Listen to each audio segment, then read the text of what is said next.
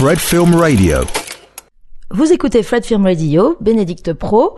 Je suis aujourd'hui au Festival de La Roche-sur-Yon avec David de Pesville pour parler de son film Astragan. Bonjour David. Bonjour. Alors ce film qui a été présenté dans la section cinéaste du présent de Locarno, un film assez troublant dont on imaginerait avant d'aller le voir que c'est un film sur l'enfance avec peut-être un parcours d'un récit d'apprentissage, et c'est pas tout à fait le cas. Il y a quelque chose d'un peu figé, qui est difficile à aborder d'ailleurs, mais pourquoi pas le faire à travers la métaphore du titre et peut-être celle de la première image de ce garçon orphelin qui regarde un vivarium. Oui, il faut peut-être commencer par le titre. Astracan, c'est cette laine noire d'agneau, un peu morbide, puisqu'on provoquait la mort de ces agneaux pour obtenir cette laine si précise. Bon, bien sûr, c'est interdit aujourd'hui, mais du coup, il y avait dans ce titre quelque chose tout de suite de sensoriel avec un nom de matière, mais aussi un mot qui pouvait évoquer quasiment le nom d'un pays imaginaire ou quelque chose comme ça, et qui, pour chez moi, convoquait le conte. Derrière, il y avait, je sais pas, le canard boiteux, le mouton à cinq pattes, pour parler de ce statut de Samuel, le personnage principal, qui est un orphelin et qui débarque dans une famille d'accueil, mais qui du coup a un statut un peu d'étranger, à part dans cette famille. Et du coup, à travers ses yeux, on va peu à peu apprendre les éventuels secrets de cette famille. Et c'est vrai que là où on pouvait éventuellement s'attendre à un récit d'apprentissage ou d'émancipation, moi, ce qui m'intéressait, c'était de capturer cet âge-là, la préadolescence, on va dire, et de visualiser ou d'observer le bain de sensations dans lequel on est plongé à cet âge-là. Donc c'était moins un récit qu'une sorte d'expérience sensorielle qui serait, tiens, qu'est-ce que c'est que l'enfance? Et du coup, je voulais tout le temps filmer à hauteur d'enfance et jamais à hauteur de loi. Parce que souvent, aujourd'hui, si on traite de l'enfance, ça peut être à travers les services sociaux ou à travers l'école. Il n'y a rien de tout ça dans le film. Il n'y a aucune institution pour mieux s'attarder à cette matière que serait l'enfance.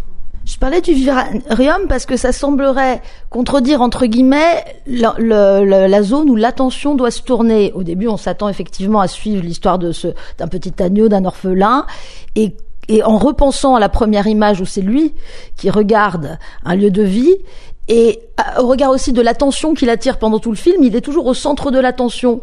Mais ce qui pose des questions, c'est un peu cette famille d'accueil qui l'entoure. Voilà, comment vous voyez effectivement cette bascule entre les deux? C'est vrai que d'habitude, on fait toujours de l'enfant un voyant. Et donc c'est celui qui voit, qui ressent et tout ça. Moi, je voulais convoquer, au-delà de sa vision, je voulais absolument convoquer tout son corps. Donc je parle même de ses intestins, de son épiderme avec des éventuelles traces, jusqu'à même son subconscient dans une séquence finale. Donc je voulais convoquer l'entièreté de l'enfance. Mais ce statut d'orphelin qui débarque dans cette famille l'oblige à voir avec ses sens et l'exclut.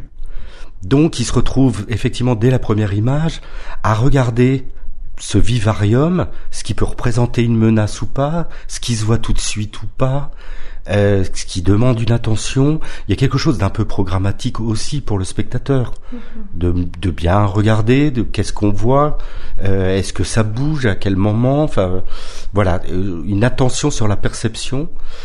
Et comme je colle qu'à cet enfant, la famille effectivement existe autour, dans l'idée de famille, mais la connexion entre eux, entre l'enfant et cette famille, ne se fait jamais complètement, ou alors soit par maladresse, soit par pudeur.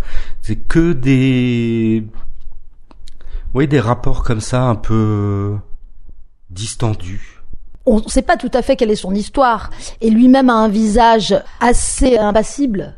Donc on essaie de lire dans ses yeux, et puis on se demande un peu quelle est son histoire familiale. Mais vous jouez de ça, vous jouez effectivement du regard, et vous jouez de l'information manquante, de l'image manquante, et aussi donc du regard du spectateur. C'est qu'on ne sait jamais vraiment où regarder, même si à la fin il y a une espèce de manœuvre qui peut combler certaines failles, mais on reste quand même dans une interprétation mosaïque où, même maintenant que j'ai vu le film dans son entier et que je sais comment il se termine, je continue encore dans ma tête de considérer les tas d'éléments de la mosaïque et je n'ai pas forcément d'explication. Voilà. Est-ce que vous trouvez que cette idée, du film en creux est valable?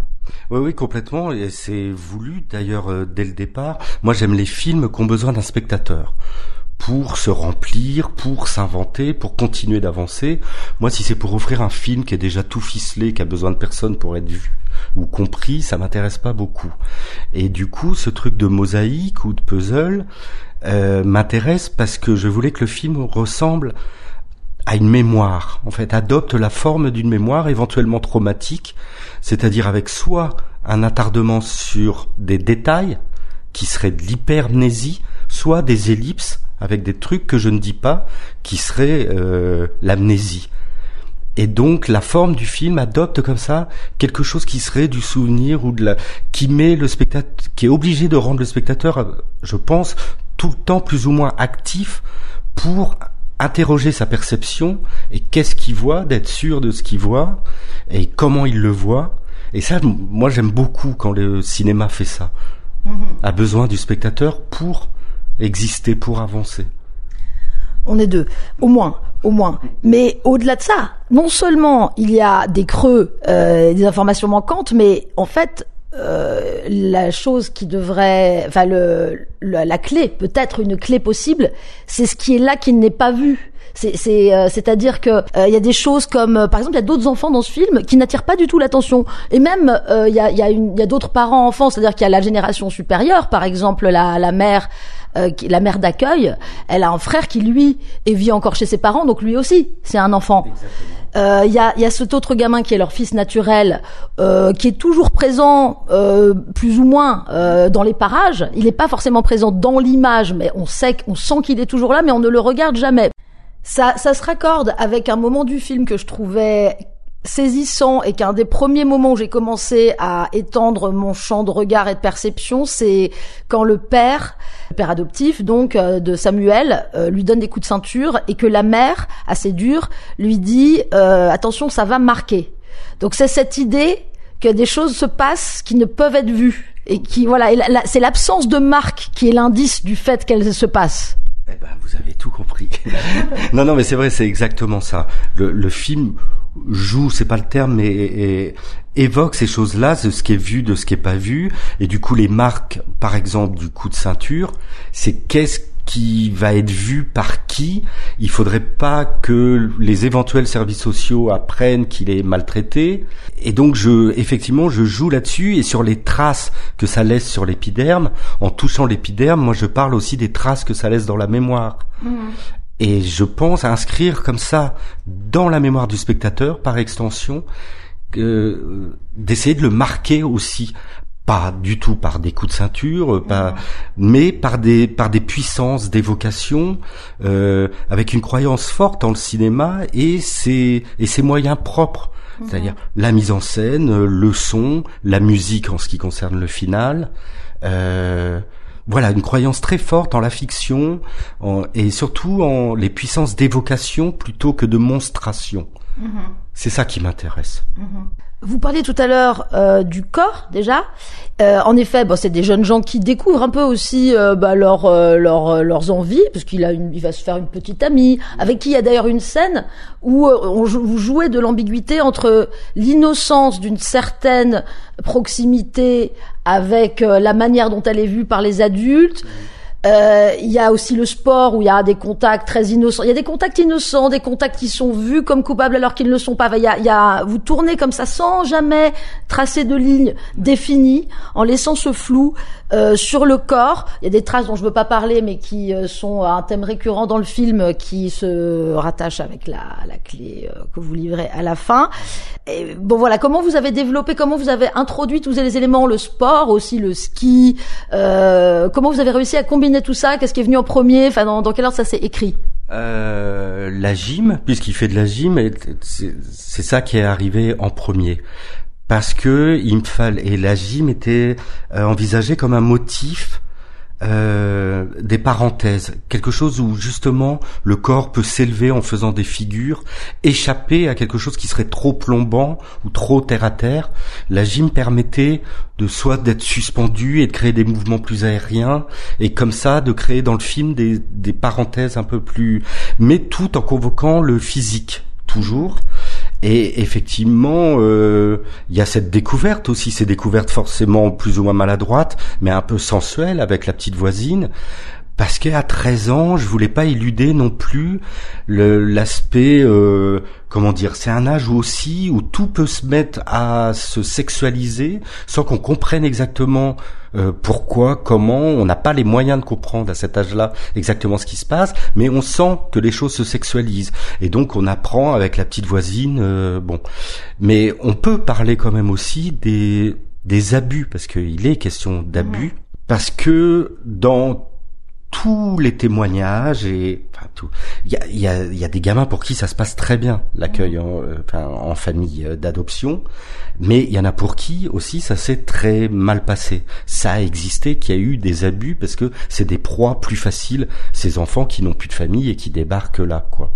Et donc je ne voulais pas éluder tout ça, je voulais raconter tout ça. Et vous avez raison de souligner, mais je ne voulais pas que des rapports dysfonctionnels avec les adultes.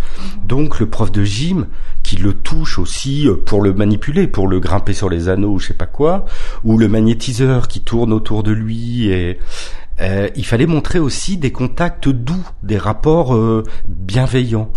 Et tout le film est un peu construit comme ça, sur pas une ambivalence, parce que il n'y a pas de malice de ma part. C'est pas pour jouer un peu de manière sadique, pas du tout.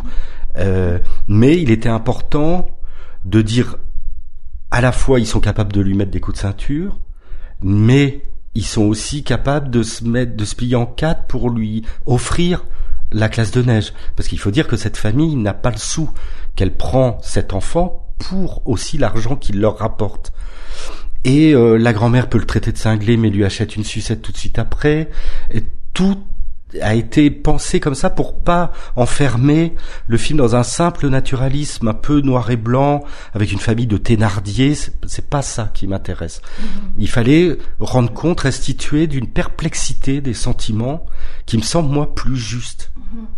La manière dont les trajectoires des corps corps présents à l'image se côtoient sans se nuire l'une à l'autre. Alors vous parlez de l'élévation avec la gym et du corps de l'enfant qui grandit et qui grandit malgré tout avec une belle résilience. Donc il y a aussi quelque chose d'assez vital dans la manière dont ces corps existent. Et puis il y a les corps par rapport aux adultes, venez à moi les enfants, que dit le prêtre, voilà ce magnétiseur et qu'il y a une dynamique plutôt horizontale qui serait celle du rapport du corps de l'enfant avec l'adulte, qui s'inscrit aussi dans un univers pieux. C'est filmé dans le Morvan, c'est filmé d'ailleurs en 16 mm. Et comme ils sont assez catholiques et qu'il y a toutes ces idées de religion assez présentes dans le film, on a un trouble qui est très temporel. On sait pas, on voit qu'il y a un portable et on voit aussi d'ailleurs l'affiche du film Pénélope mon amour qui est tout récent et qui est une histoire de maternité aussi. Oui. Donc on voit que vous n'avez pas cherché à cacher que c'était un film qui se passait actuellement, mais cette présence de la religion qui sert pas le propos et contribue au trouble parce qu'elle contribue à créer cet univers comme d'un autre temps ou hors du temps ou en stasis. Oui. Mais c'est voulu aussi ça, cette histoire de 16 mm donc de pellicule avec ce grain si particulier venait apporter des frictions temporelles qui m'intéressent beaucoup mais la question n'était pas de ne pas mettre d'époque, c'était de les mettre toutes. Je pense par couche, moi, par superposition. Et je pense que moi, le présent est fait de couches comme ça, de choses archaïques qui parfois surgissent. J'ai un rapport à ça très particulier. Moi, aujourd'hui, on va au cinéma, il y a Top Gun. On allume la radio, il y a Michel Sardou. Moi, je sais jamais où je suis. Ouais, et on va au ski, on revient dans les années 80. Oui, exactement. Et on va chercher le lait à la ferme. On dit encore DAS, alors que. Mais on demande des euros pour aller voir le dernier film au cinéma. Tout coexiste comme ça. Et ce qui m'intéresse, je crois, c'est de filmer le présent, mais comme quelque chose de déjà archaïque. j'ai la sensation, surtout quand j'évoque ces problèmes de gamins adoptés, d'abus, j'ai bien peur d'être en deçà encore d'une certaine réalité. Il y en a plein qui se disent qu'aujourd'hui ça n'existe plus et tout ça. Malheureusement, je suis certain que ça existe encore aujourd'hui. Et donc, il y a quelque chose d'archaïque, et de filmer ça aujourd'hui, et de filmer le présent comme déjà quelque chose, qui manque de... Moi, c'est comme si le présent me manquait de modernité. Je perçois le présent comme quelque chose d'encore archaïque. Alors, c'est une idée un peu théorique, mais ça me plaisait de mettre en scène tout ça pour troubler, et pour parler d'aujourd'hui, mais qu'on se dit, mais attends, c'est aujourd'hui ou c'est dans les années 80, moi, tout ça ne fait qu'un seul et même temps. Parce que si je date exactement le film, d'un seul coup, c'est un autre cinéma. S'il y a les services sociaux, moi, c'est pas le naturalisme à proprement parler qui m'intéresse. D'où le final qui j'espère, permet d'échapper comme ça à une certaine tendance, d'un naturalisme qui me satisfait pas complètement. Mais je crois qu'on l'a vu dans mes questions, il y a énormément d'éléments, c'est un film très riche qui demande la participation, qui se pense encore après, qui est aussi une manière de vous poser des questions et qui nous en pose. Et donc je vraiment le recommande à nos auditeurs. C'était Astrakhan et merci de nous en avoir parlé, David de Passeville. Merci beaucoup. Fred Film Radio 24/7 on Fred.fm and smartphone apps.